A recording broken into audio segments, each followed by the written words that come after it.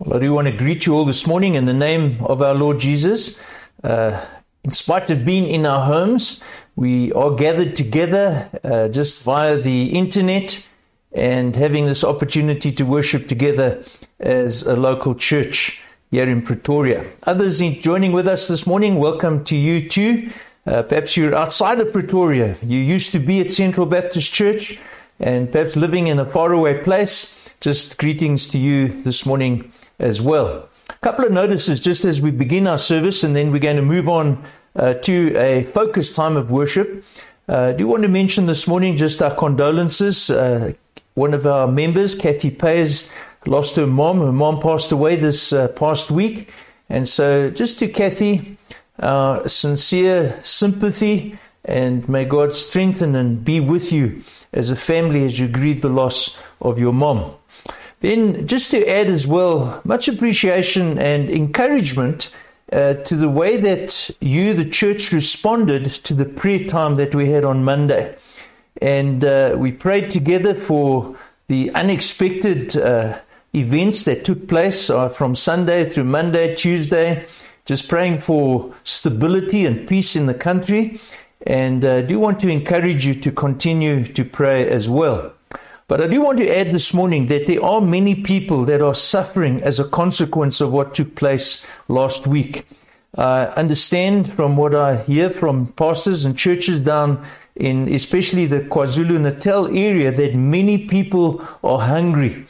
And so we would like to do something as a church. We would like to stand with those who are helping, who are close to where much hunger is taking place. And so I am inviting you this morning, if you would like to donate any gift, any money, you can deposit that in the church bank account, but designate it as hunger relief.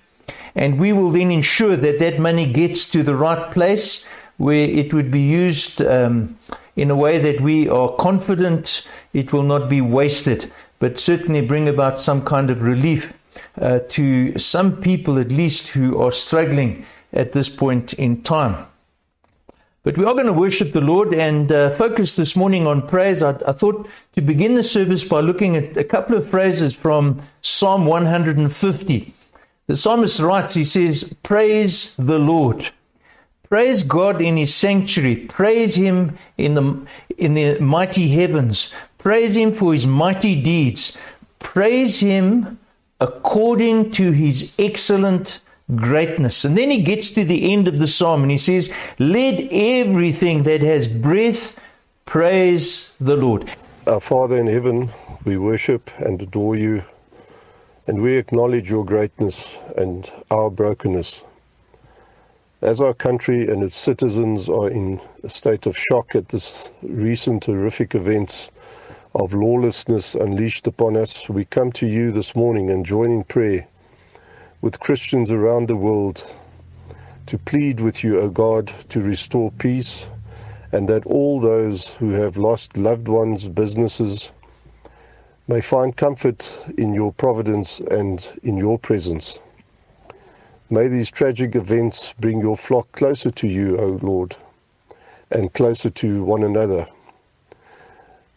But we rejoice, dear Lord, that the prince of this world, as he seeks to deceive and destroy, has already been defeated on the cross at Calvary. We rejoice that we, your people, are not bound by earthly things, but that our treasure is with you in heaven for all eternity. Thank you for that assurance, O God, to understand that the things of the earth are temporal, but that you alone are eternal. We pray for those at Central who are struggling with illnesses, financial challenges, and emotional challenges. We pray especially for those whose walk of faith is currently under attack. We pray that you will draw near to each one of those members, and by your Spirit, O God, remind them afresh of your greatness and your love for each one of them. Strengthen them, O Lord, and bind the evil one as he seeks to discourage them. We thank you, Lord, for your word and for your servant who will open it and seek to explain it to us. Strengthen and encourage him as he leads us, your flock. Thank you for providing so faithfully to the ministry at Central, O Lord, and we pray that you may continue to do so as we seek to spread the gospel of our Saviour Jesus Christ to the lost world.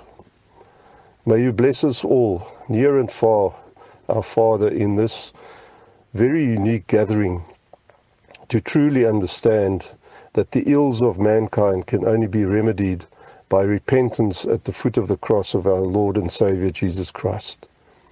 So we do pray for your blessing upon the service now, O Lord, and we pray this in our Saviour Jesus Christ's precious name. Genesis 5, verse 1 to 11.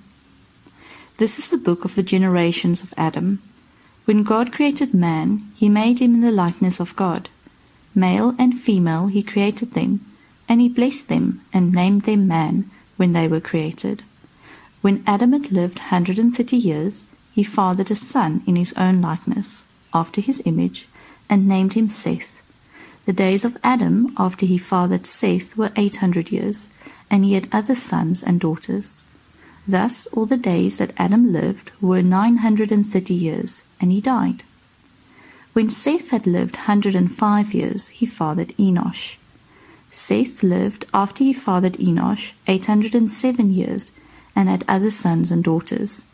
Thus all the days of Seth were 912 years, and he died. When Enosh had lived 90 years, he fathered Kenan. Enosh lived after he fathered Kenan 815 years, and had other sons and daughters. Thus all the days of Enosh were 905 years, and he died. We're going to turn to the book of Hebrews again this morning. And so do take up your Bible, follow with me. And I want to go back this morning to just the end of the passage that we considered last week. It was quite a large section, very difficult to focus in detail and application. And so it's going to be verse 15 and 16 that we're going to focus on this morning in depth. But follow with me in your Bible. I'm going to read from verse 12 onwards, just to give us some of the context, remind you of something of what we did touch on last week as well. Reading then from verse 12. So Jesus also suffered outside the gate in order to sanctify the people through his own blood. Therefore, let us go to him outside the camp and bear the reproach he endured. For here we have no lasting city, but we seek the city that is to come. Now verse 15. Through him, then let us continually offer up a sacrifice of praise to God. That is the fruit of lips that acknowledge his name. Do not neglect to do good and to share what you have, for such sacrifices are pleasing to God. So just so far, God's word this morning read to us.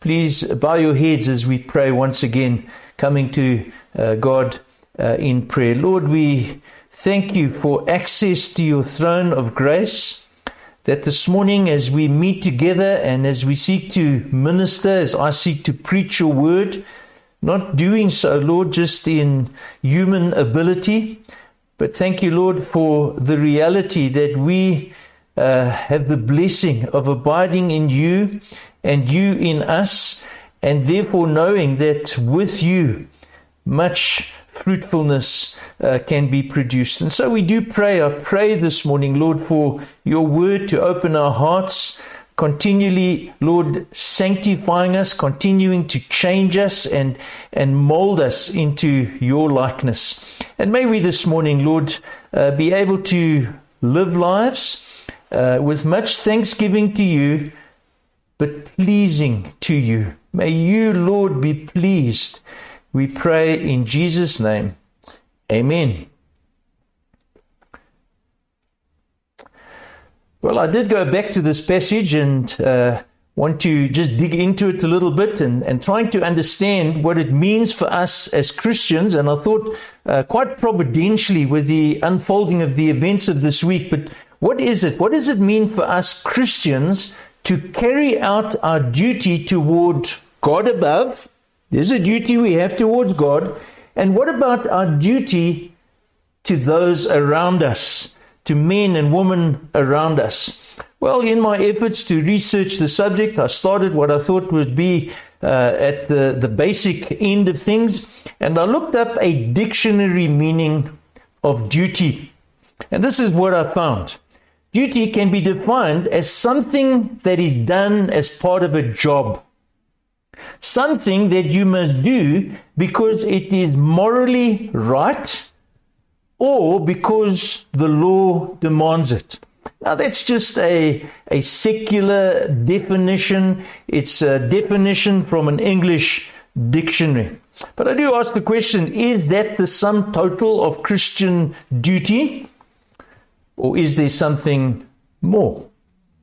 There is more. There is definitely something more. And so again, I started thinking and I wondered, well, in what way can I illustrate? In what way can I understand and perhaps help us to understand that there is much more to our understanding, to our expression in fulfilling our responsibility in Christian duty toward God and, of course, also toward man? Well, my thoughts went back to an experience I had in a season in my life as a child. Around about 8 or 9 years old, my mom and dad sent me off to Cubs. I don't know if you know what Cubs are, but Cubs were the sort of the junior movement of the Boy Scout group. And a little bit more just about the Cub movement. If you've never heard of it, it was a movement started by Baden-Powell. And he did so, of course, for older boys and then for younger boys. And I remember my sisters going to the girl version, which was called Brownies. But the 8 to 10-year-old boys went and got together, and their meetings followed a theme along the book by Rudyard Kipling, The Jungle Book. Now, I'm sure most of you have read or seen or perhaps even watched a movie about the Jungle Book. Well, Cubs met around that particular theme. The human boy, Mowgli, was rescued by the wolf pack, and they looked after him, and the leader of the wolf pack was Akela. Some of you perhaps also remembering days at Cubs. Well, we met weekly.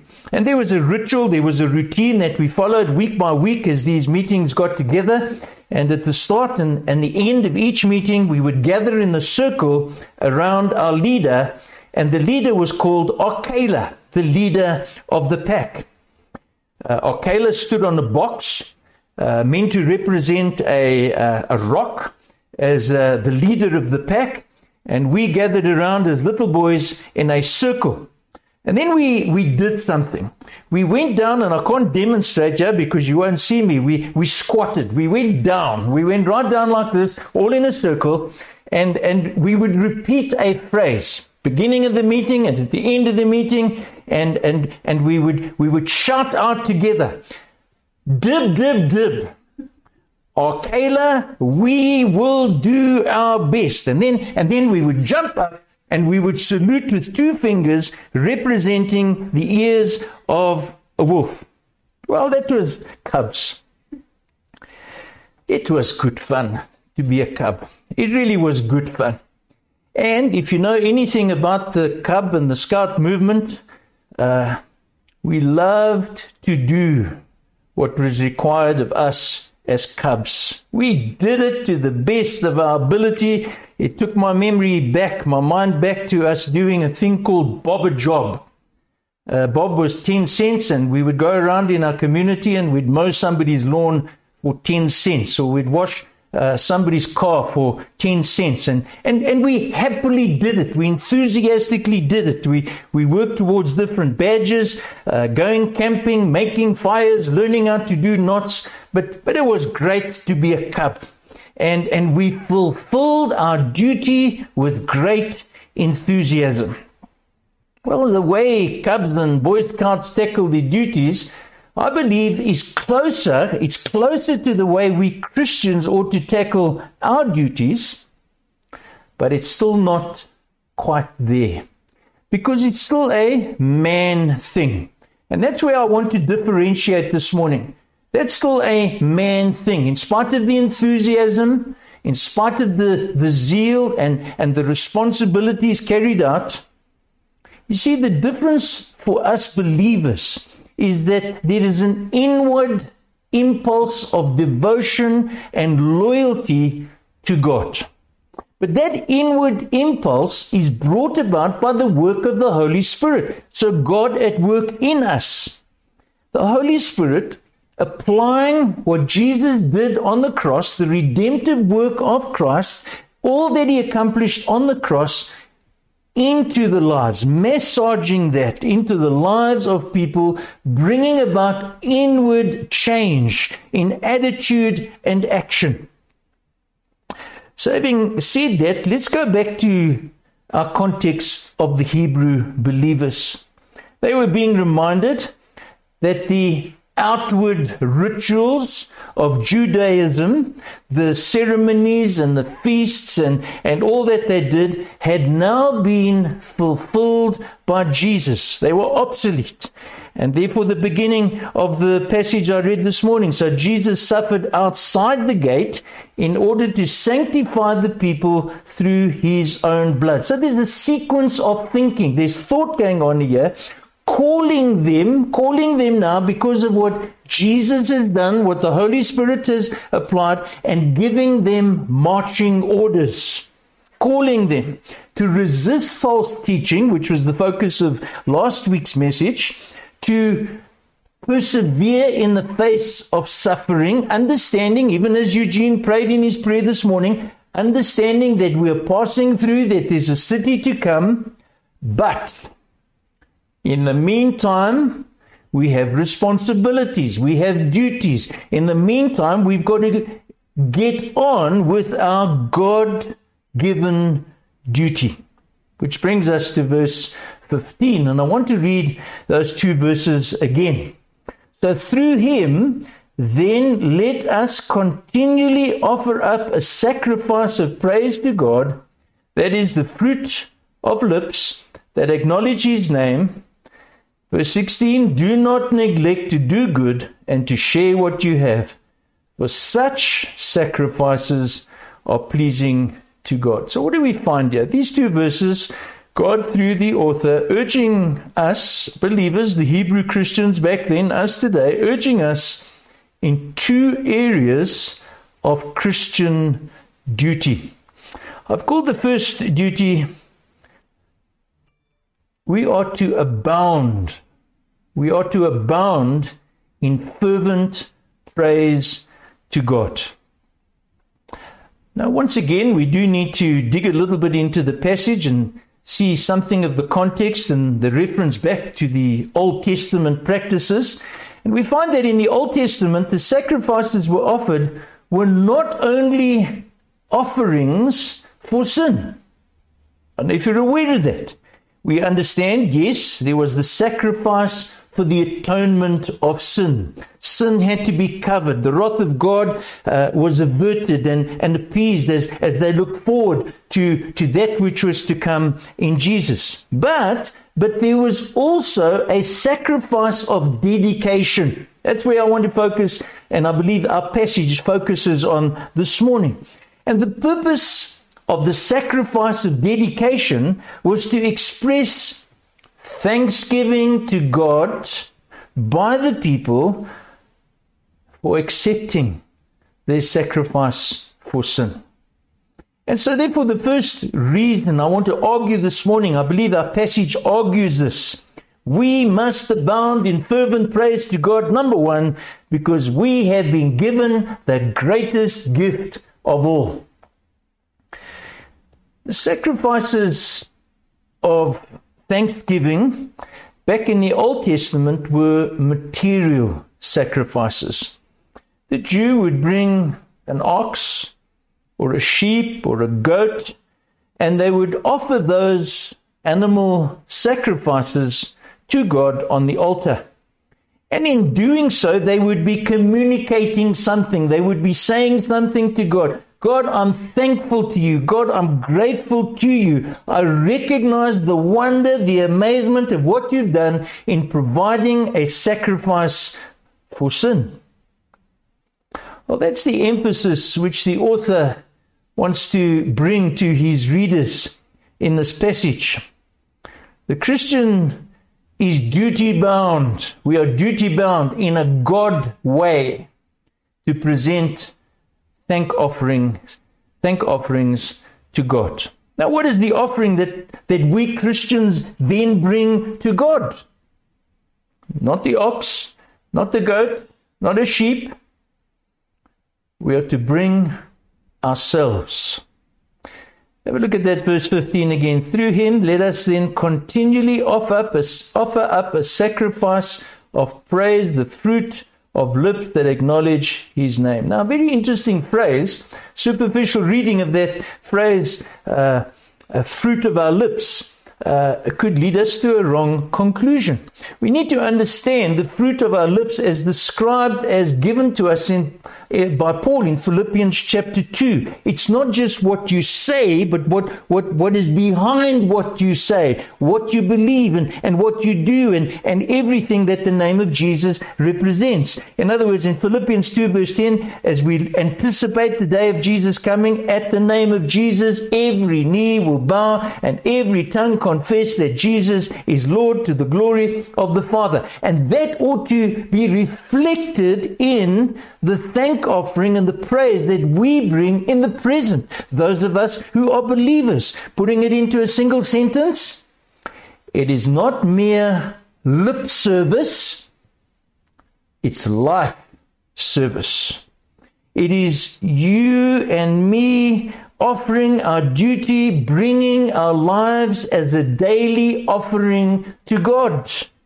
Doing so, why do we do that? In response to that which he has done for us, this great gift of salvation, rescuing us from condemnation, rescuing us from wrath, and giving us a place in his family, in his presence for all eternity.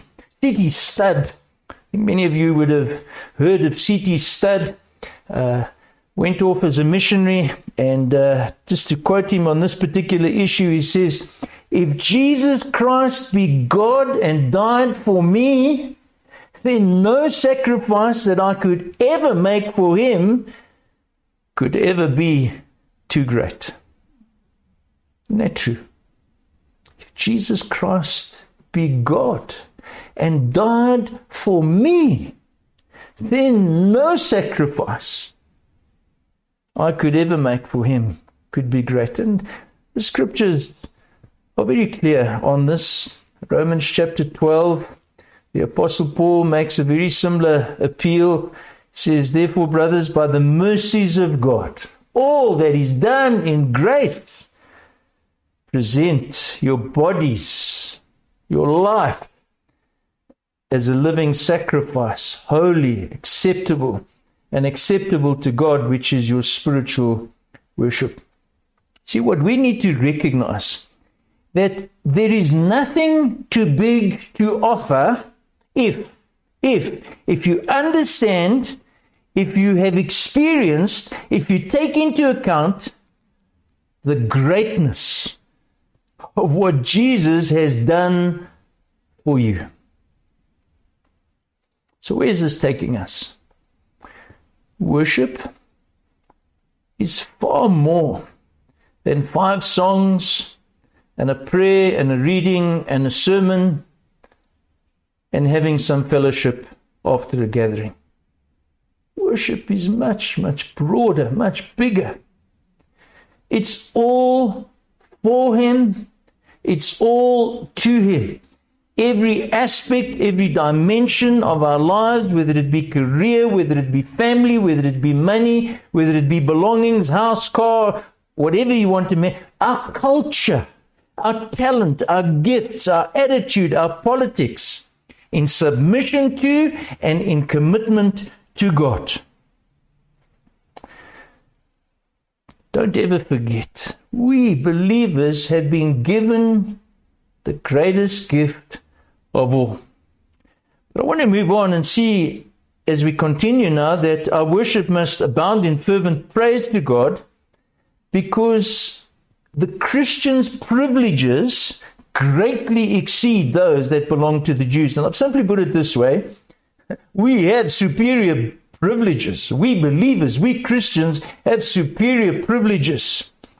See, the Jewish worshipper could not offer sacrifices to God directly. He had to allow the priests to officiate for him on his behalf.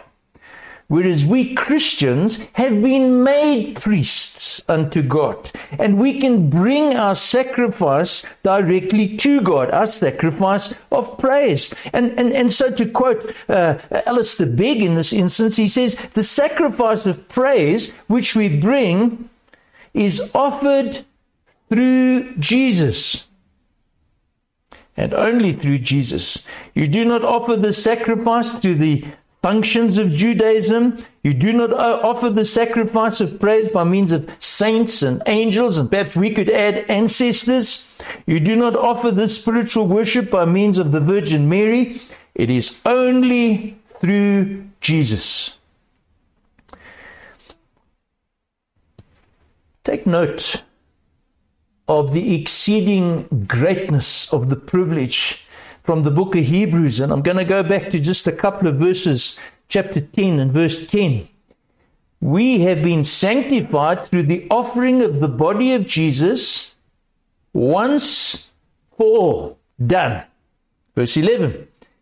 Every priest, now he's referring back to the Old Testament, stands daily at his service, offering repeatedly the same sacrifices, which can never take away sins. But when Christ had offered for all time a single sacrifice for sins, he sat down at the right hand of God. And by a single offering, he has perfected for all time those who are being sanctified. Now, can you see the privilege?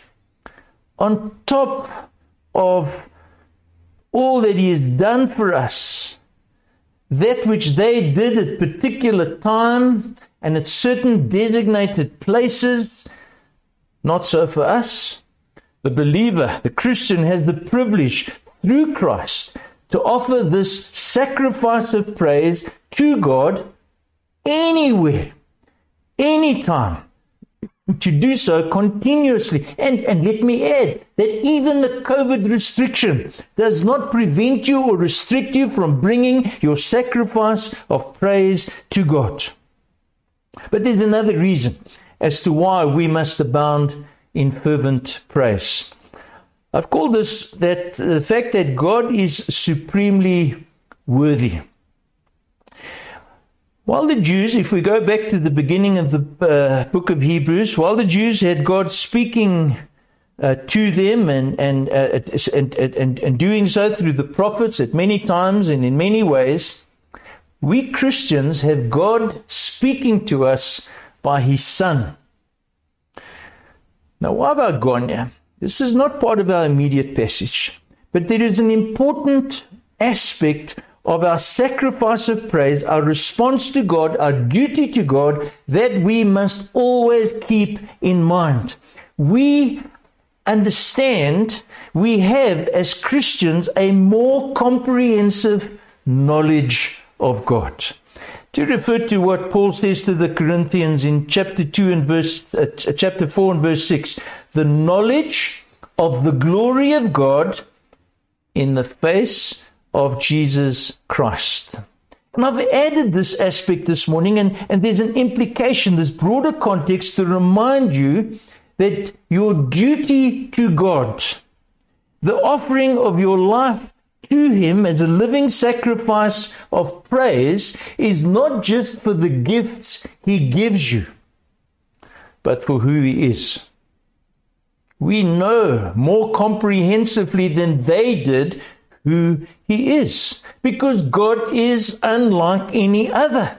And some of this they saw. But as we look at Jesus, as we understand the life of Jesus, as we hear the teaching of Jesus, if we see the actions and the work that Jesus did, we see a greater picture of who God is.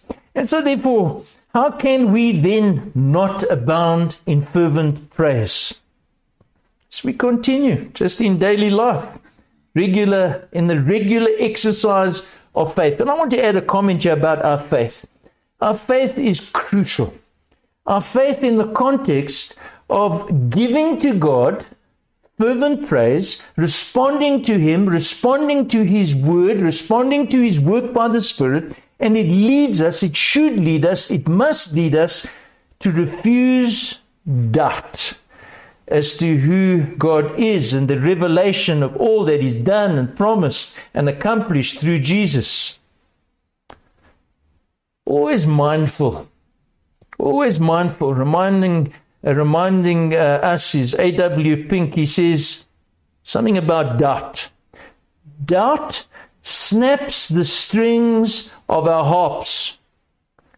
Unbelief is the deadly enemy of praise. Our duty to God is to abound in fervent praise to Him. But I want to move on now to the second duty. In verse 16, abound in acts of kindness to others.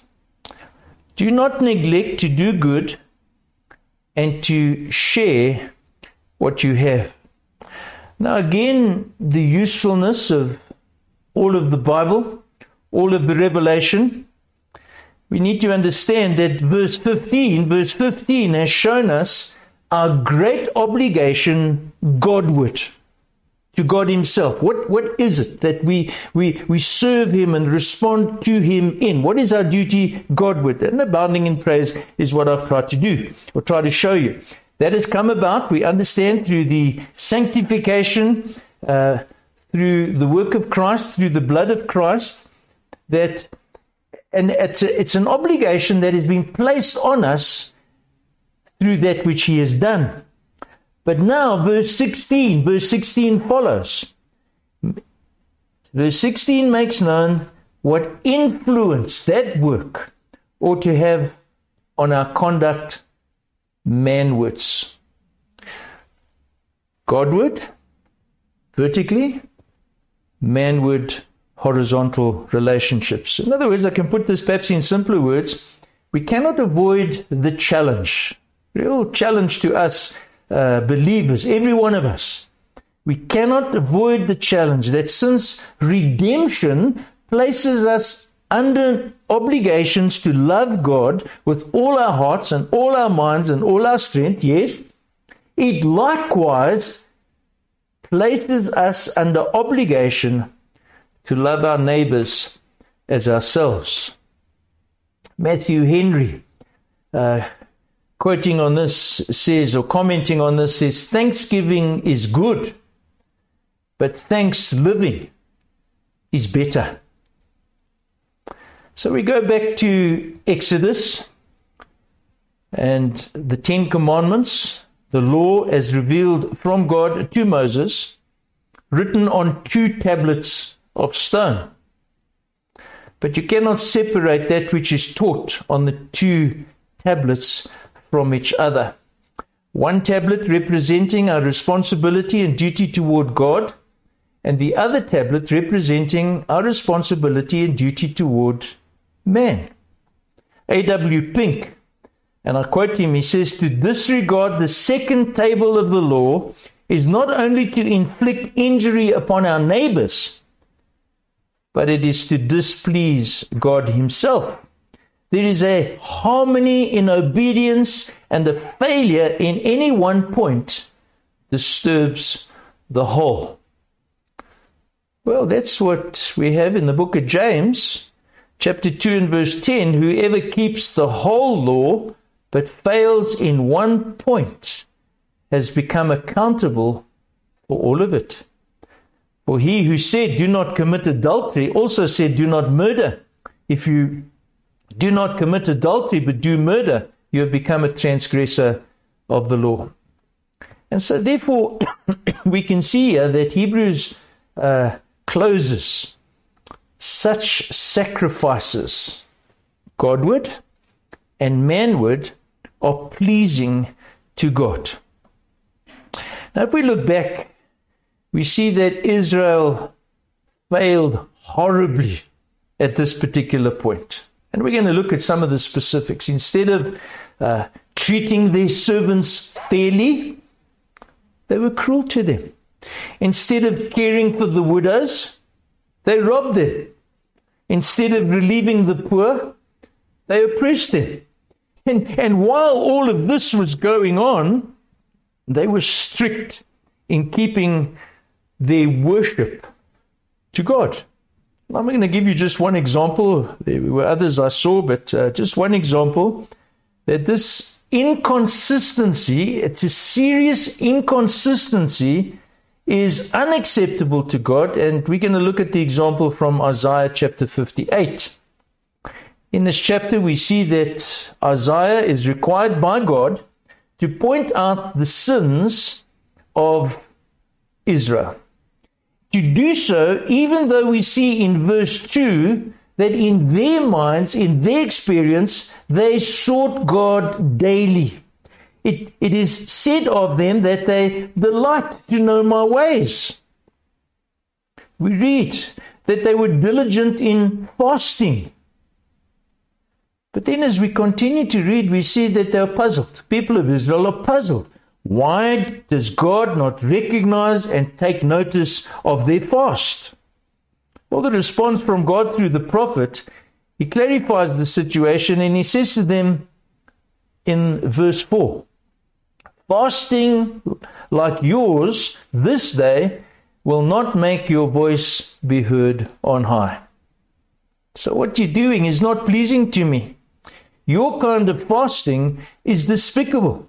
Then the passage goes on, and God gives them a description of the kind of fast that he chooses. And again, I'm going to refer to some of the verses. Isaiah chapter 58, he says, the kind of fasting that I'm expecting or looking for, the kind of fasting that pleases me, is to loose the bonds of wickedness, to undo the straps of the yoke, to let the oppressed go free, to break every yoke.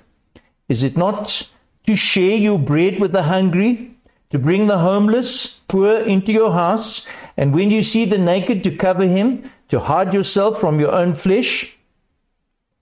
See, God is pointing out here, it cannot just be duty in terms of the first table of the law.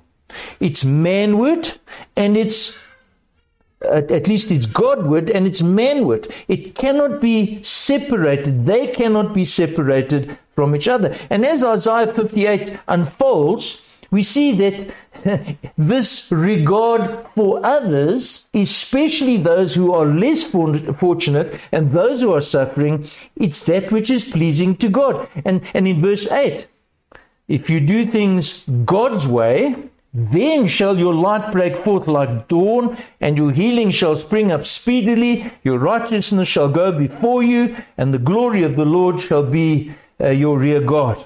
And he continues, verse 9, then if you do that, you shall call. The Lord will answer. You shall cry, and he will say, here I am.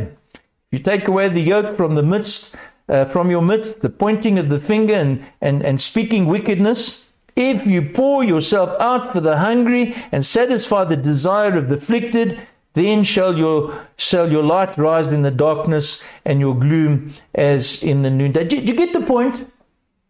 Godward, manward. The question, the challenge is, are we, like the Hebrew believers, meticulous in the performance of public worship, yet careless in attending to our private duties? I guess some are and some aren't. But I do want to go on to another point and ask the question as we explore this reality. Why the sinful neglect of the acts of kindness? The sinful neglect, and I've chosen my words carefully here, it's not just neglect, it's neutral or amoral, it's sinful. The sinful neglect of doing good to others And I'm going to use some phrases from John Owen, but I'm going to try and put them in modern day English. He says that this sinful neglect emerges for a number of reasons, and I'm going to give you at least some of them. Number one, we people have a tendency to have an unwarranted trust in religious duty. Now, what do we mean by that? Well, some professing believers set a high but unrealistic value on their religious acts, thinking that what they will do on Sunday is sufficient, and what they've done in, say, perhaps a dedication or a baptism or going to a Bible study or some kind of duty, that will earn them acceptance with God and a place in heaven. So there's a focus on these religious duties, but to no avail.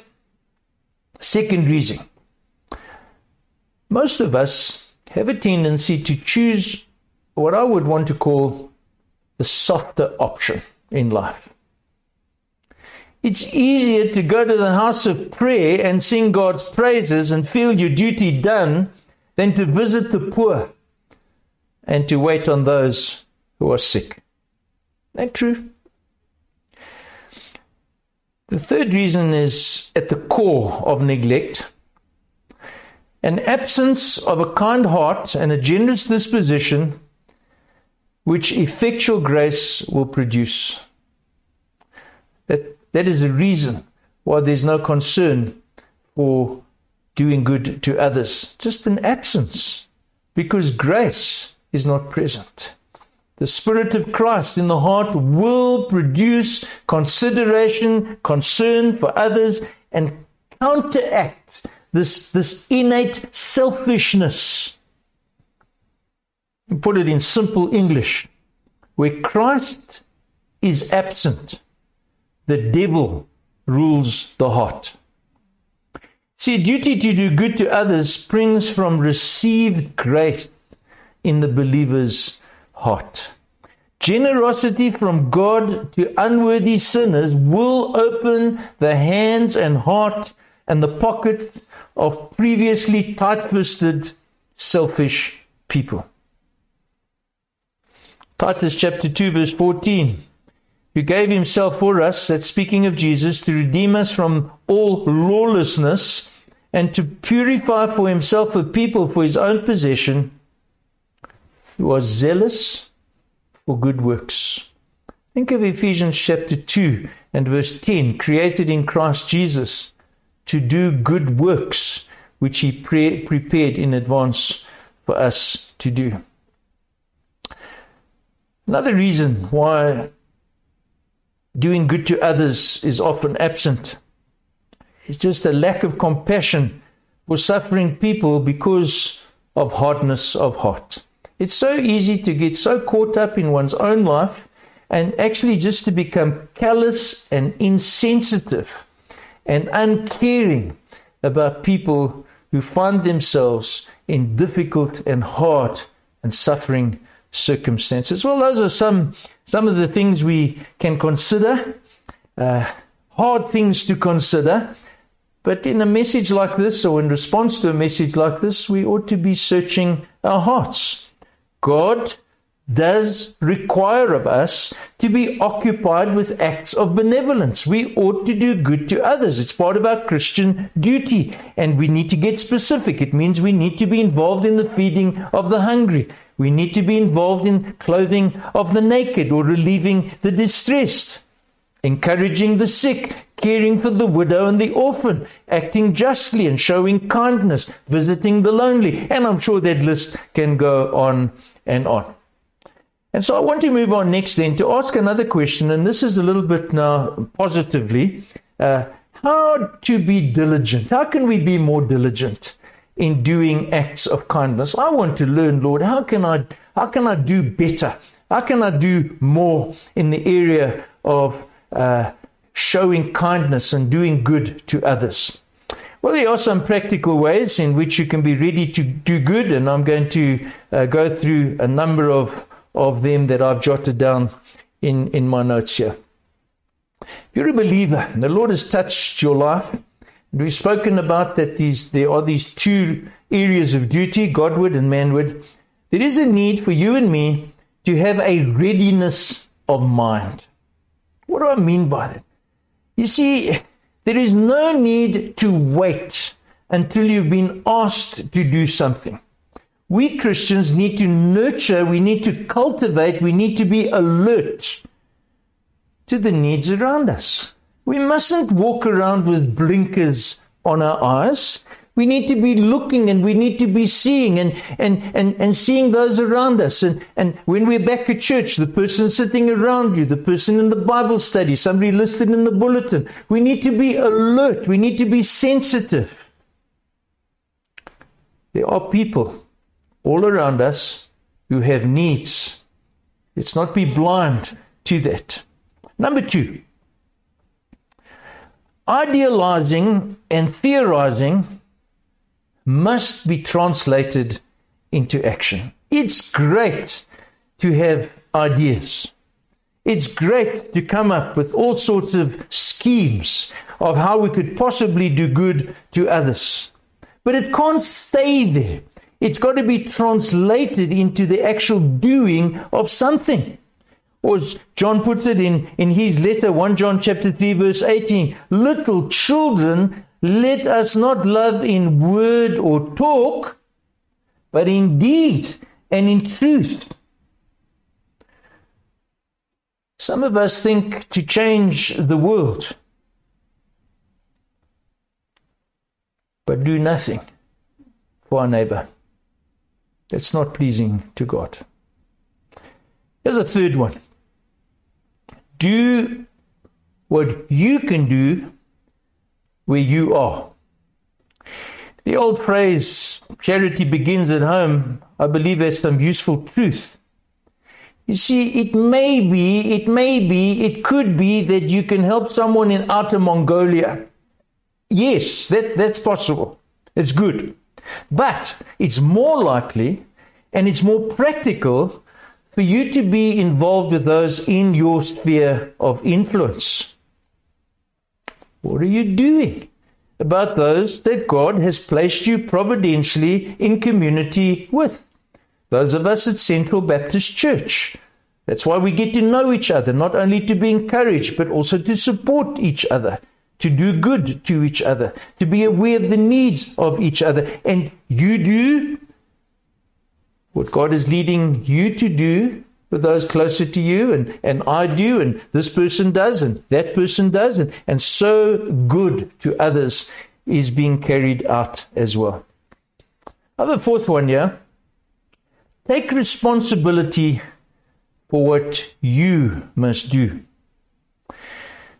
I have seen this again and again, and perhaps even been guilty of it myself.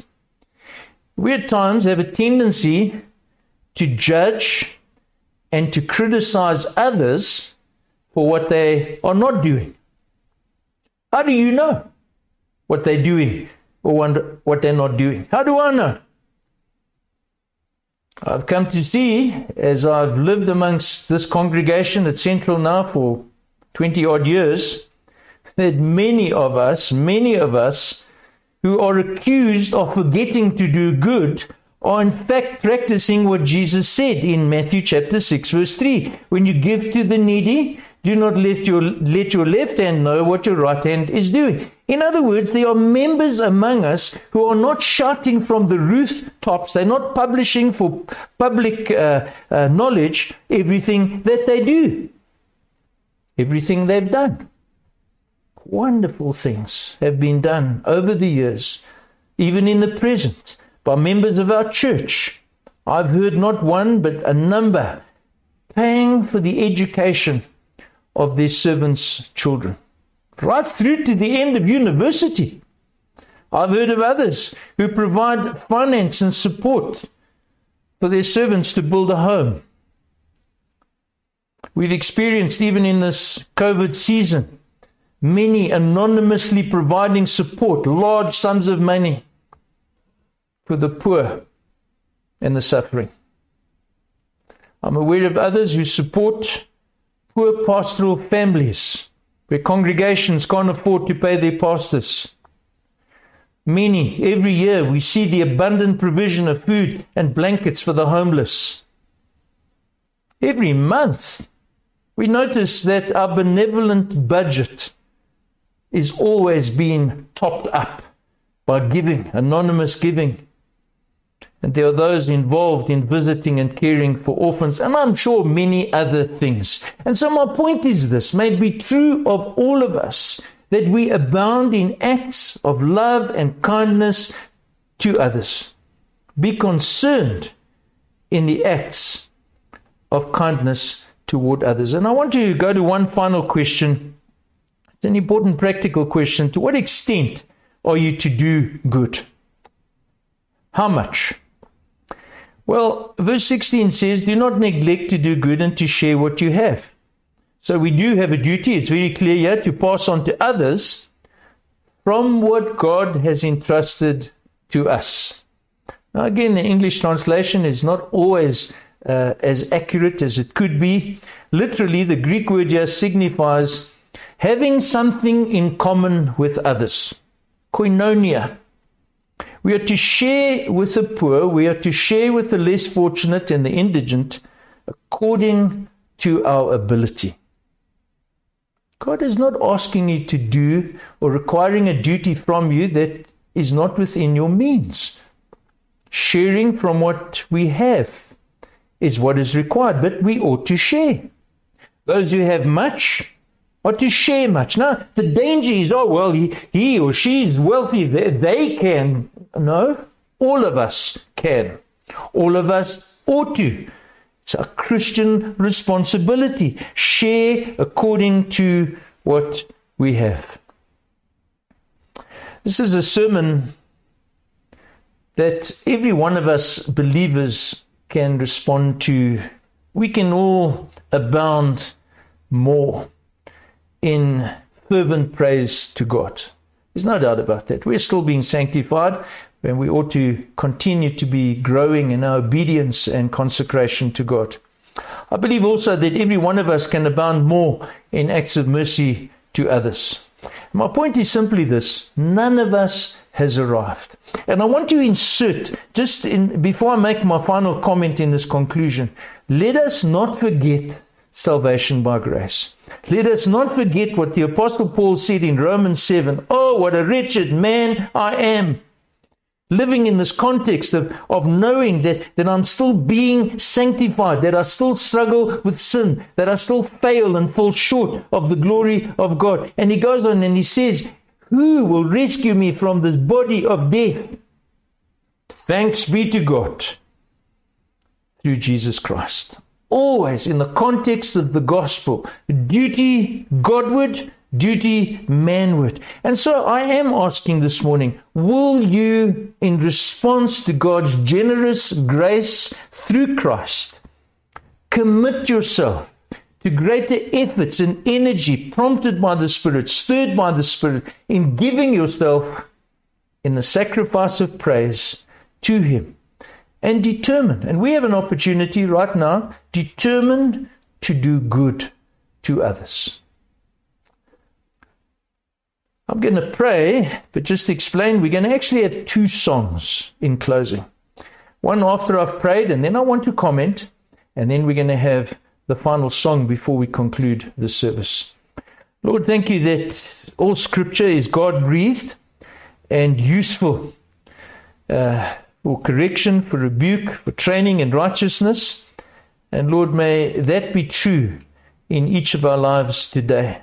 May we be as those who are duty-bound to you in the right, God-honoring and God-pleasing way, we pray. Amen.